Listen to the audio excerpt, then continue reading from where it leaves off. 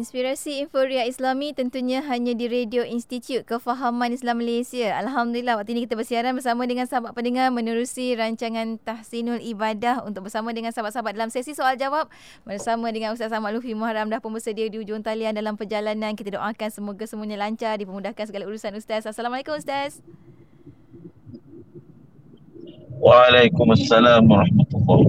Terima kasih banyak Ustaz sudi untuk bersama dengan kami dan sesi soal jawab pada hari ini. Tapinya sebelum kita nak mulakan sesi soal jawab yang mana sahabat-sahabat boleh ajukan soalan di FB IKIM FM, di YouTube channel IKIM dan juga di WhatsApp IKIM di 0112900404. Sedikit mukadimah daripada Ustaz. Silakan Ustaz.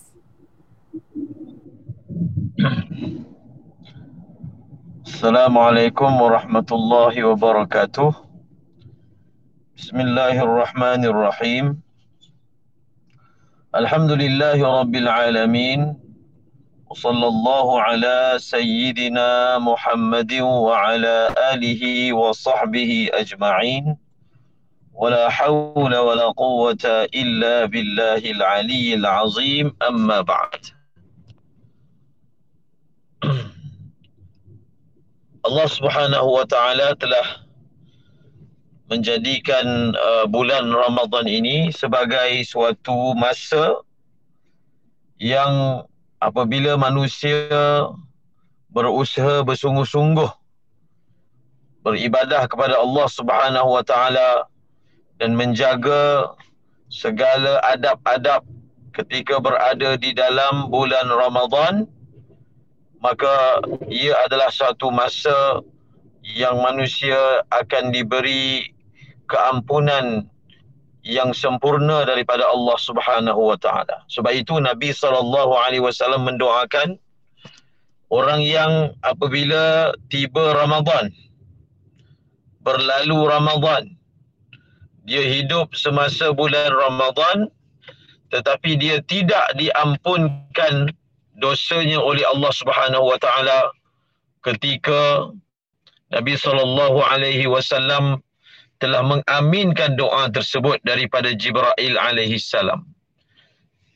Maka kita ambillah peluang bulan Ramadan ini untuk kita memaksimalkan segala upaya kita demi kita mendapat suatu kekuatan yang kekuatan itulah yang kita akan guna untuk kita menghadapi dan mengharungi baki 11 bulan. Ambil kekuatan daripada bulan Ramadan, ambil kekuatan takwa daripada bulan Ramadan, dan kekuatan itu kita akan gunakan bagi menghadapi hari-hari yang mendatang sehinggalah masuk Ramadan yang seterusnya.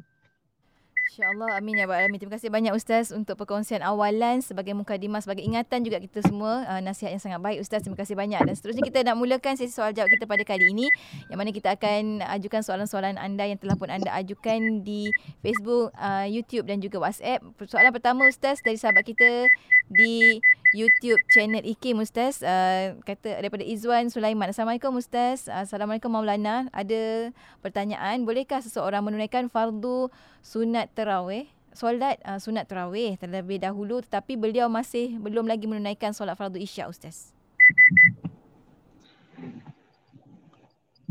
Mengerjakan solat sunat tarawih tetapi dalam masa yang sama belum lagi mengerjakan solat isyak. Sifirnya mudah untuk menjawab soalan ini, iaitu dengan kita mengetahui bilakah masuknya waktu solat tarawih. Waktu solat tarawih masuk apabila kita selesai solat isyak. Bukan waktu tarawih ini masuk apabila masuknya waktu isyak, bukan. Waktu tarawih masuk apabila kita ataupun seseorang itu selesai mengerjakan solat isyak. Maka daripada sifir yang saya sebutkan tadi, boleh menjawab soalan yang ditanya oleh Izwan Sulaiman tadi. Maknanya apa? Maksudnya kena solat selepas dia solat fardu isyak. Kena solat tarawih selepas daripada solat isyak. Kalau tidak, solat tarawih itu tidak sah. Seolahnya dia akan jadi orang yang sembahyang sebelum masuk waktu. Apabila kita sembahyang waktu tak masuk, sah tak? Tak sah kan? Jadi siapa yang sembahyang tarawih dalam keadaan dia belum lagi solat isyak, maka solatnya itu dihukum tidak sah. Baik, terima kasih banyak Ustaz untuk pencerahan. Seterusnya kita ada soalan daripada sahabat kita di WhatsApp IKIM. Di Facebook IKIM, Zaharin Zakaria. Soalannya, adakah puasa seseorang itu dikira batal sekiranya meneruskan ataupun menghabiskan minumannya di akhir-akhir waktu sahur, iaitu waktu azan mula dikumandangkan? Kita mempelajari bahawasanya puasa bermula daripada bila? Puasa ni, dia bermula daripada bila? Puasa bermula daripada terbitnya fajar sehingga tenggelamnya matahari. Kalau seseorang itu subuh dah masuk, dia masih lagi makan, adakah dia melaksanakan tuntutan bahawasanya puasa itu hendaklah bermula daripada terbitnya matahari? Tidaklah. Sebab masa terbit matahari dia makan. Sedangkan puasa itu terbit fajar. Bila terbit fajar dia makan. Sedangkan yang dituntut supaya tidak makan. Maka apabila dia melakukan seperti itu, maka dia tidak menunaikan tuntutan puasa yang waktunya bermula daripada terbitnya fajar, iaitu masuknya solat subuh. Jadi bila sudah diazankan subuh, maknanya solat subuh ataupun waktu subuh dah masuk. Kalau kita masih makan, maka sangat jelas perkara ini. Bahkan ia bertentangan dengan firman Allah, iaitu Allah Ta'ala telah berfirman, fakulu washrabu hatta yatabayyana lakumul khaytul abyadu minal khaytil aswadi minal fajr. Hendaklah kamu makan, hendaklah kamu minum, sehinggalah dapat dibezakan antara benang putih dengan benang hitam, iaitu sehingga terbitnya fajar. Thumma atimmus siyama ila lail, kata Quran. Kemudian apabila telah terbit fajar, hendaklah kamu sempurnakan berpuasa sampai malam, iaitu sehingga tenggelamnya matahari. Masya Allah, jelas. Terima kasih banyak Ustaz. Seterusnya soalan daripada sahabat kita di WhatsApp IKIM, daripada Hafiz Hussein. Soalannya, maaf Ustaz, apakah hukum paling ringan yang perlu sahabat kita buat jika pernah terlanjur melakukan hubungan suami isteri satu hari ketika siang hari bulan puasa 10 tahun yang lalu Ustaz? Hukuman yang paling ringan, dia perlu mengikut aturannya. Yang pertama, dia membebaskan hamba. Oleh kerana sekarang ini tidak ada hamba yang dapat ditemui, supaya kita dapat membebaskannya, maka pergi kepada yang kedua. Yang kedua adalah berpuasa selama 2 bulan secara berturut-turut.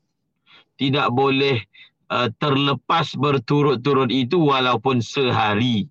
Kalaulah terlepas walaupun sehari, maka dia perlu mula balik daripada nombor 1.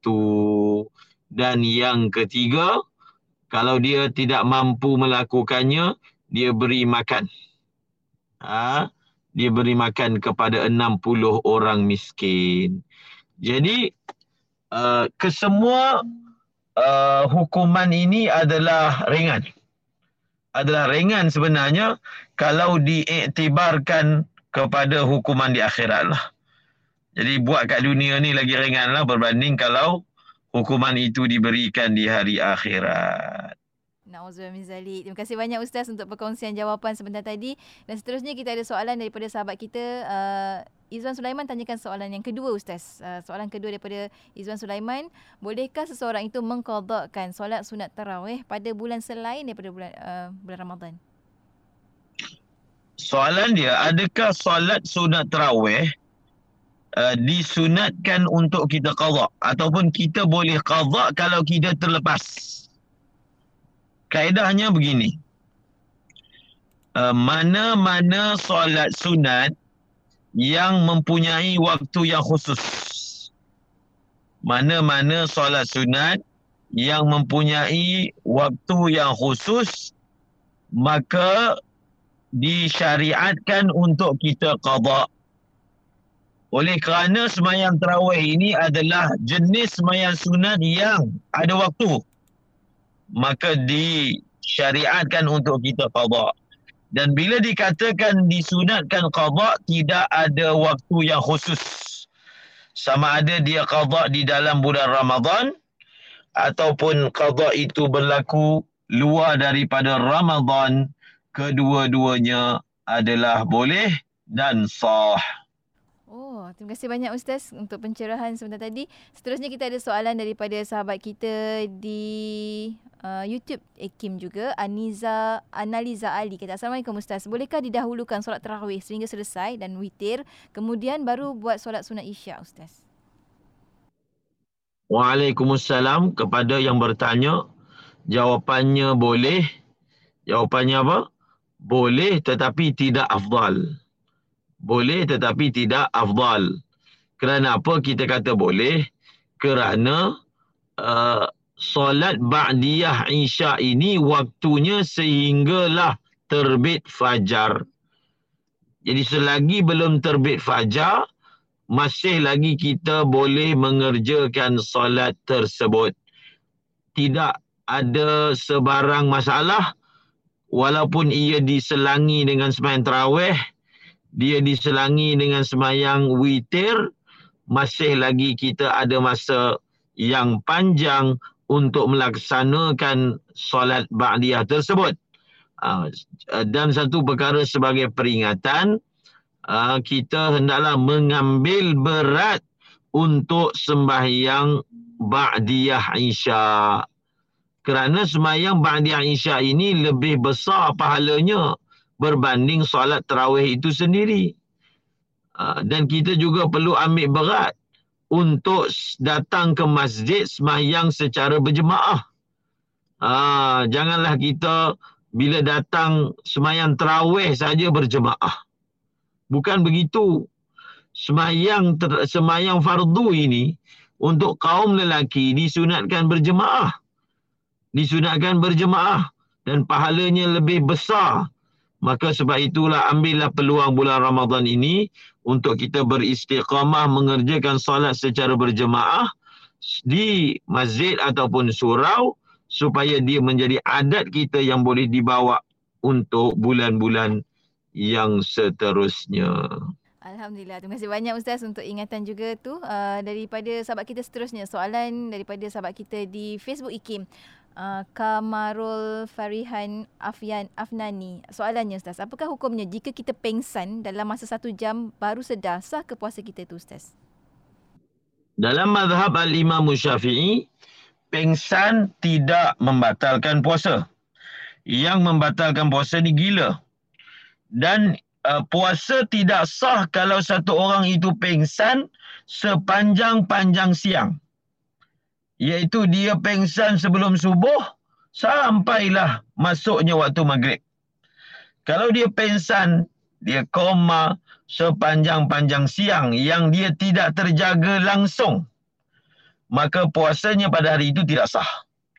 Tetapi dalam kitab kata, kalaulah dia terjaga lahzatan, seketika. Dia pengsan sepanjang hari tapi ada satu ketika dia terbangun. Dia terbangun kemudian pengsan balik. Kalaulah walaupun ada terbangun sebentar sahaja, maka ia masih lagi mengesahkan puasa kita pada hari itu. Baik, terima kasih banyak Ustaz untuk pencerahan. Seterusnya kita ke soalan daripada sahabat kita di WhatsApp IKIM. Soalan daripada Ayu dari Semenyih Ustaz. Ada 2 soalan, kita gabungkan. Bolehkah qada solat dilakukan secara berjemaah? Soalan pertama. Dan soalan kedua, adakah qada solat fardu pada bulan Ramadan mendapat ganjaran pahala sama seperti solat fardu secara tunai Ustaz?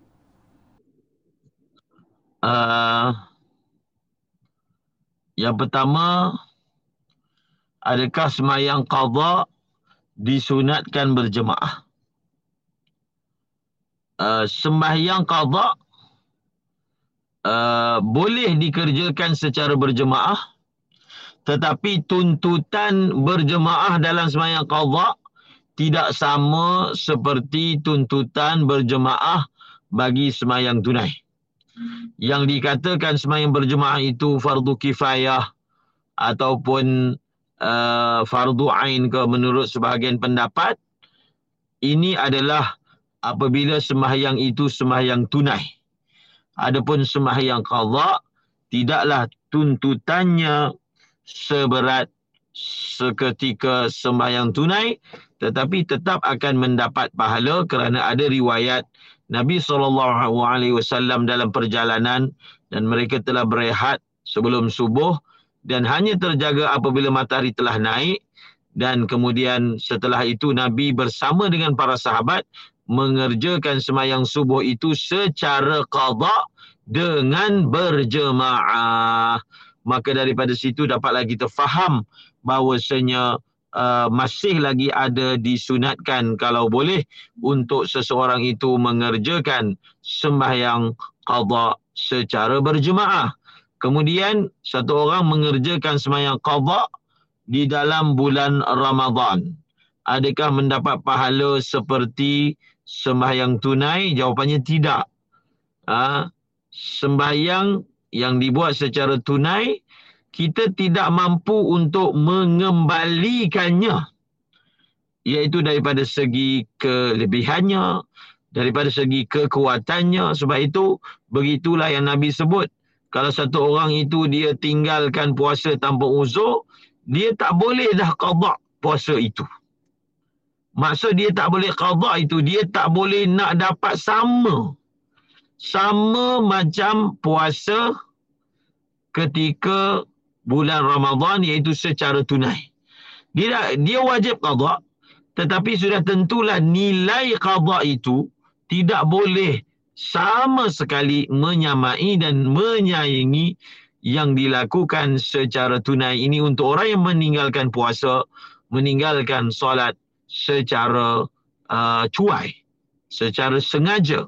Adapun orang yang tidak dapat berpuasa di bulan Ramadan kerana uzur seperti wanita yang berhaid, maka diharapkan ketika dia qadha, dia akan dapat nilai yang sama seperti orang yang mengerjakan secara tunai. Kerana apa?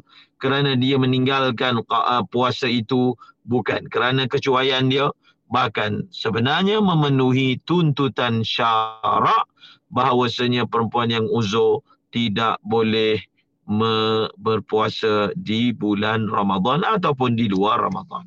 Baik, terima kasih banyak Ustaz untuk jawapan, dan kita akan berhenti rehat seketika untuk anda jangan ke mana-mana, teruskan kesetiaan bersama kami tentunya hanya di IKIM, Inspirasi Inforia Islami.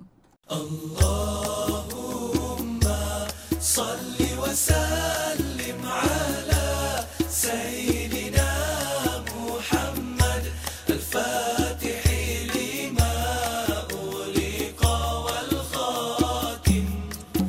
Allahumma salli wa sallim ala sayyidina Muhammad al-Fatih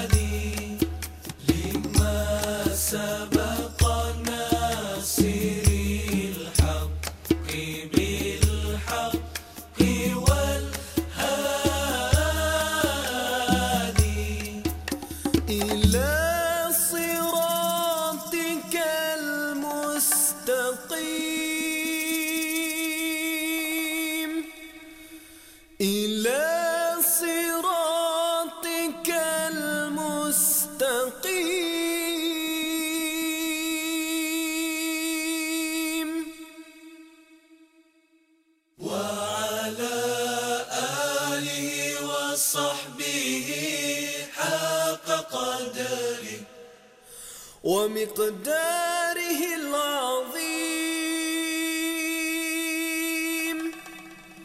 ومقداره العظيم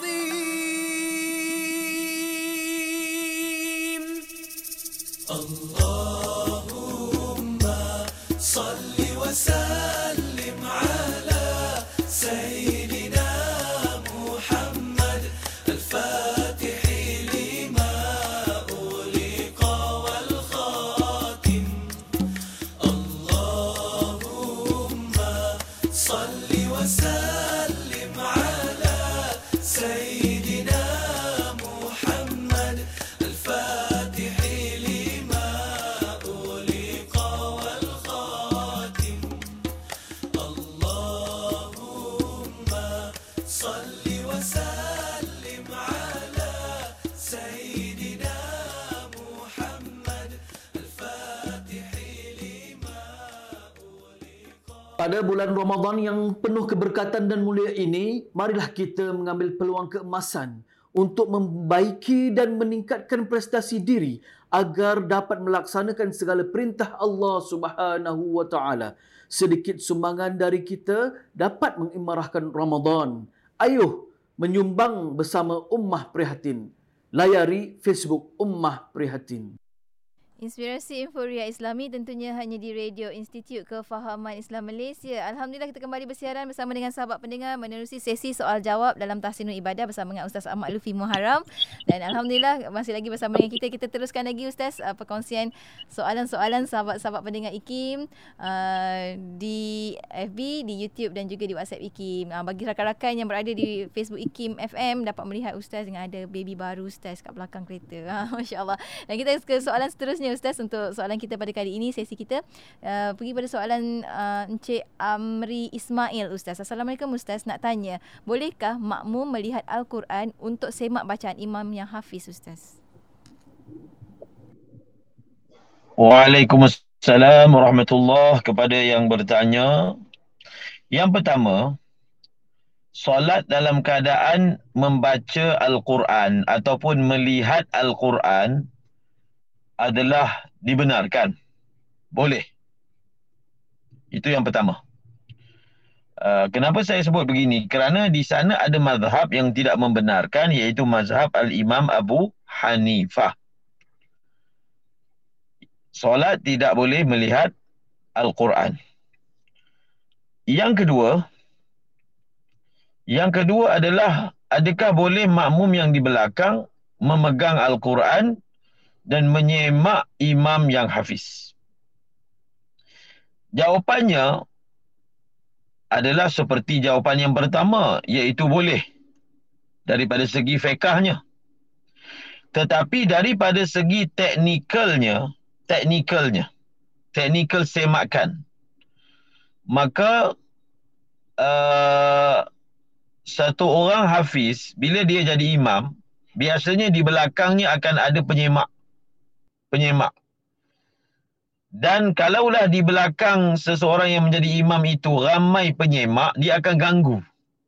Itu pengalaman kita yang menjadi imam dalam sembahyang tarawih dengan hafalan, dia akan ganggu. Sebab itu, biar semakan dan teguran terhadap imam itu hanya dilakukan oleh penyemak yang telah dikhususkan saja. Supaya dia tak jadi cerau.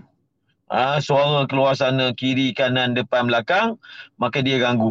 Itu daripada segi teknikalnya, penyemak itu hanyalah yang dikhususkan sahaja.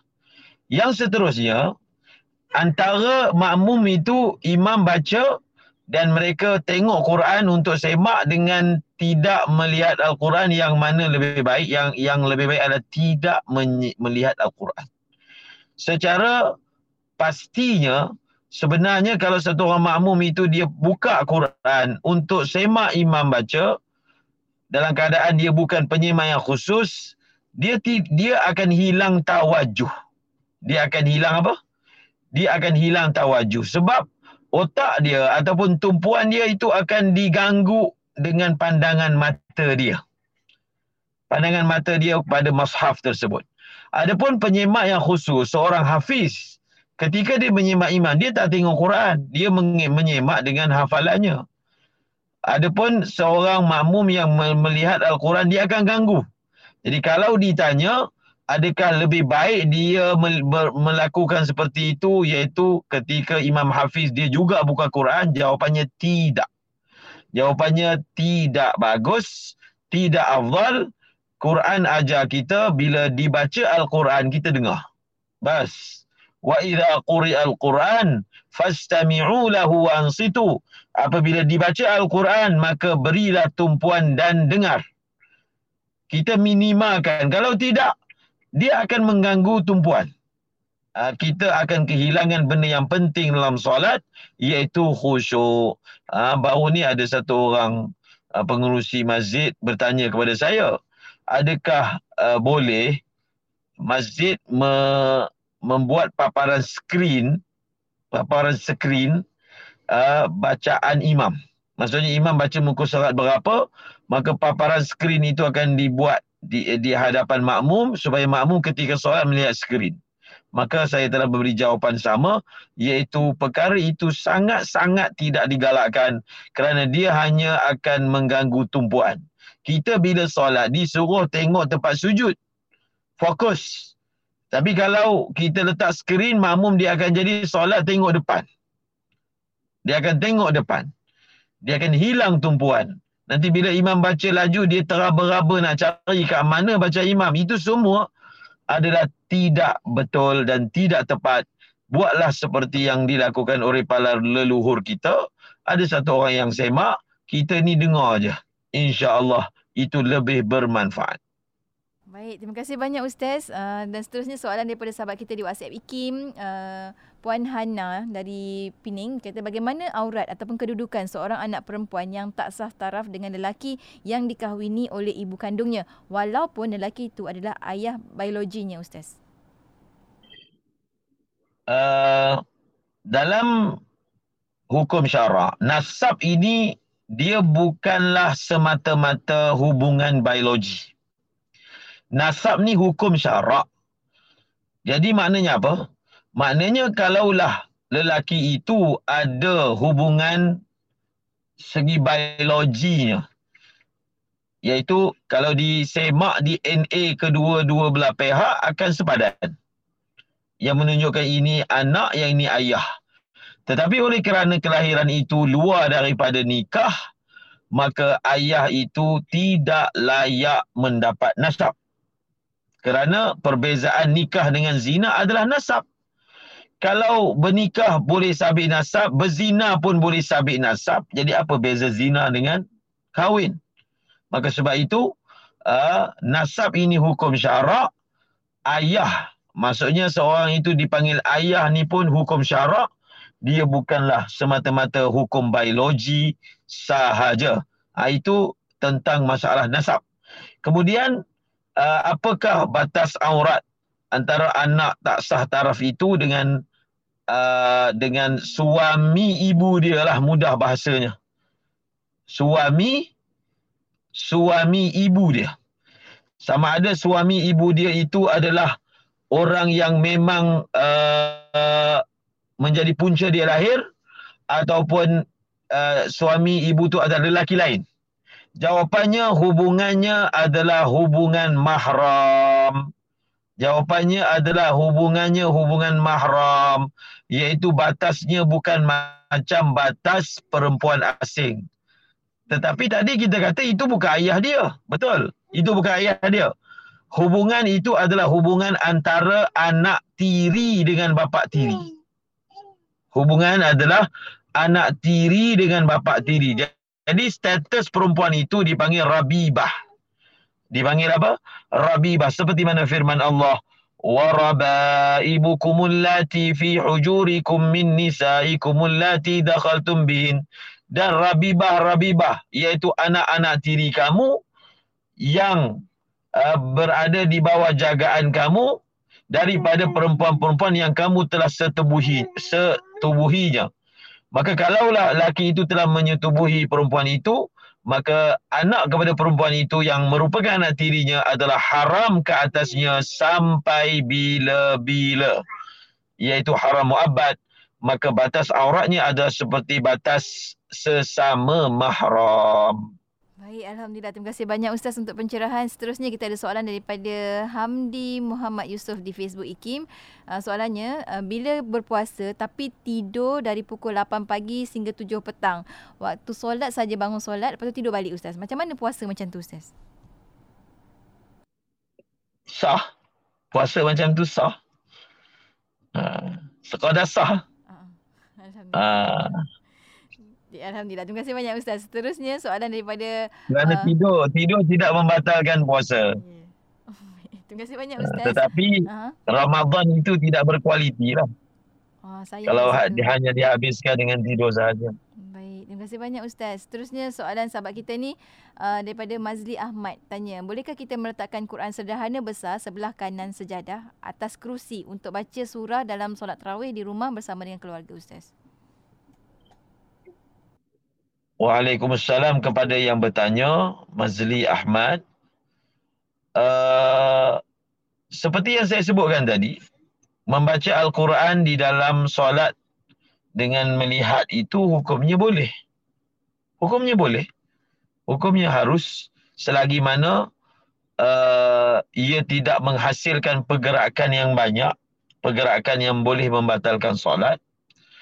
Dan daripada segi keutamaannya, kalau ia mengganggu tumpuan, maka lebih baik dengan tidak melihat mushaf.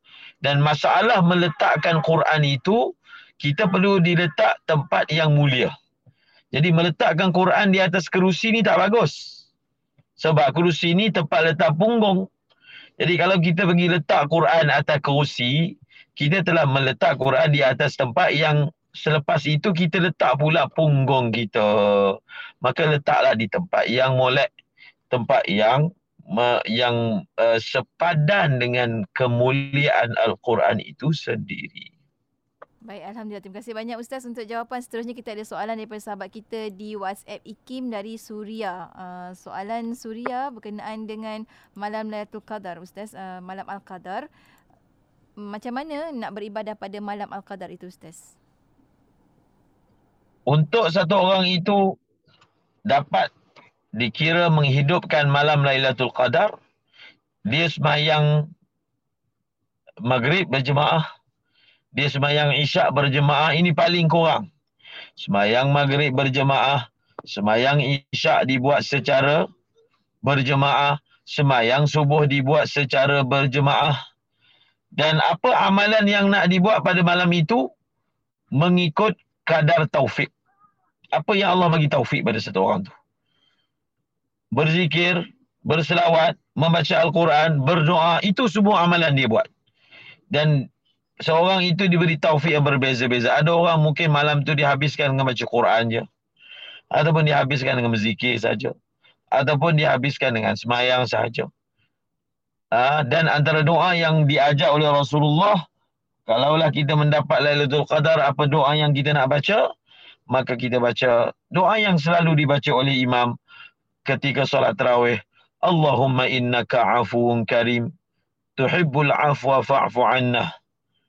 Ya Karim, ya Allah, sesungguhnya Engkaulah zat yang maha pengampun lagi maha mulia, yang kau sangat menyukai pengampunan, maka ampunkanlah kami. Dan doa kepada Allah pada malam Qadar supaya Allah beri syurga kepada kita dan juga Allah jauhkan diri kita daripada api neraka. Buatlah amal yang mana amal itu tidak menyebabkan kita jemu. Jadi cara untuk kita motivasi jiwa kita yang lemah ini, iaitu kita pelbagaikan amal. Pelbagai. Baca Quran, kemudian kita zikir, kita selawat, kita muraqabah. Mana dengan mempelbagaikan amal itu, maka dia akan sentiasa segar. Daripada satu amal, maka dia akan rasa fresh pula buat amal yang lain berbeza daripada yang dibuat sebelum ini. Begitulah cara kita mainkan nafsu kita. Mainkan. Kita konselingkan dia supaya dia tak jemu, nak menunggu sampai subuh tu. Sebab kalau kita dapat Lailatul Qadar, maka jangan tidur. Jangan tidur. Terus berjaga sampailah subuh. Salamun hiya hatta matla'il fajr, kata Allah. Salam sejahteralah dia malam itu sehinggalah terbit fajar. Masya Allah, terima kasih banyak Ustaz. Ustaz, apa maksud muraqabah Ustaz? Muraqabah itu maksudnya satu orang itu dia duduk bersendirian, dia tutup mata dia ingatkan kebesaran Allah, dia bayangkan bahawasanya Allah melihat saya, Allah mendengar saya, Allah tahu keadaan saya, dan dia bertafakur memikirkan kebesaran Allah, kehidupan akhirat. Itu semua dipanggil muraqabah, iaitu Muhasabah. memberi tumpuan dan tawajuh mengingati Allah. Masya Allah. Muraqabah lain, muhasabah lain. Masya Allah. Terima kasih Muhasabah banyak. itu diingat dosa-dosa dia. Muraqabah mengingati Allah. Macam tu. Masya Allah. Terima kasih banyak Ustaz. Satu baru juga dah saya belajar hari ni. Ustaz, di hujung ni Ustaz, sedikit kesimpulan dan pesan-pesan Ustaz lah untuk rakan pendengar kita. Silakan Ustaz. Kita masih lagi ada peluang yang berbaki daripada Ramadan. Umpamanya kita berada di lombong berlian yang kita dibenarkan untuk ambil banyak mana pun tanpa batas. Maka amat rugilah seseorang itu bila diberi peluang begitu rupa, dia berehat. Dia berehat. Bila waktu dah tamat, dia keluar, guni dia kosong. Yang si fulan ni bawa seguni, yang si fulan ni bawa 2 guni, tapi dia bawa guni yang kosong. Maka isilah amal pada bulan yang mulia ini. Semoga Allah Subhanahu Wa Taala bantu kita dan memperbanyakkanlah berdoa. Doa. Apa hajat yang kita ada? Hajat yang paling tinggi masuk syurga. Hajat yang lebih tinggi iaitu dapat masuk syurga Firdaus, diampunkan dosa, dan kita doakan supaya Allah Ta'ala beri keberkatan kepada masa kita, anak kita, zuriat kita. Kita jangan lupa doakan kepada zuriat-zuriat kita, sebab mereka adalah penerus bagi kehidupan kita selepas kita mati. Dan kita doakan kepada orang-orang Islam yang lain keafiatan, kemudahan dan segala-galanya. Allahu a'lam. Masya Allah, insyaAllah, Ustaz. Terima kasih banyak Ustaz untuk perkongsian pada hari ini. Sampai kita bertemu lagi di minggu hadapan, insyaAllah Ustaz. Assalamualaikum. Waalaikumsalam. Dan untuk anda rakan pendengar, teruskan kesetiaan bersama kami tentunya hanya di IKIM, Inspirasi Inforia Islami.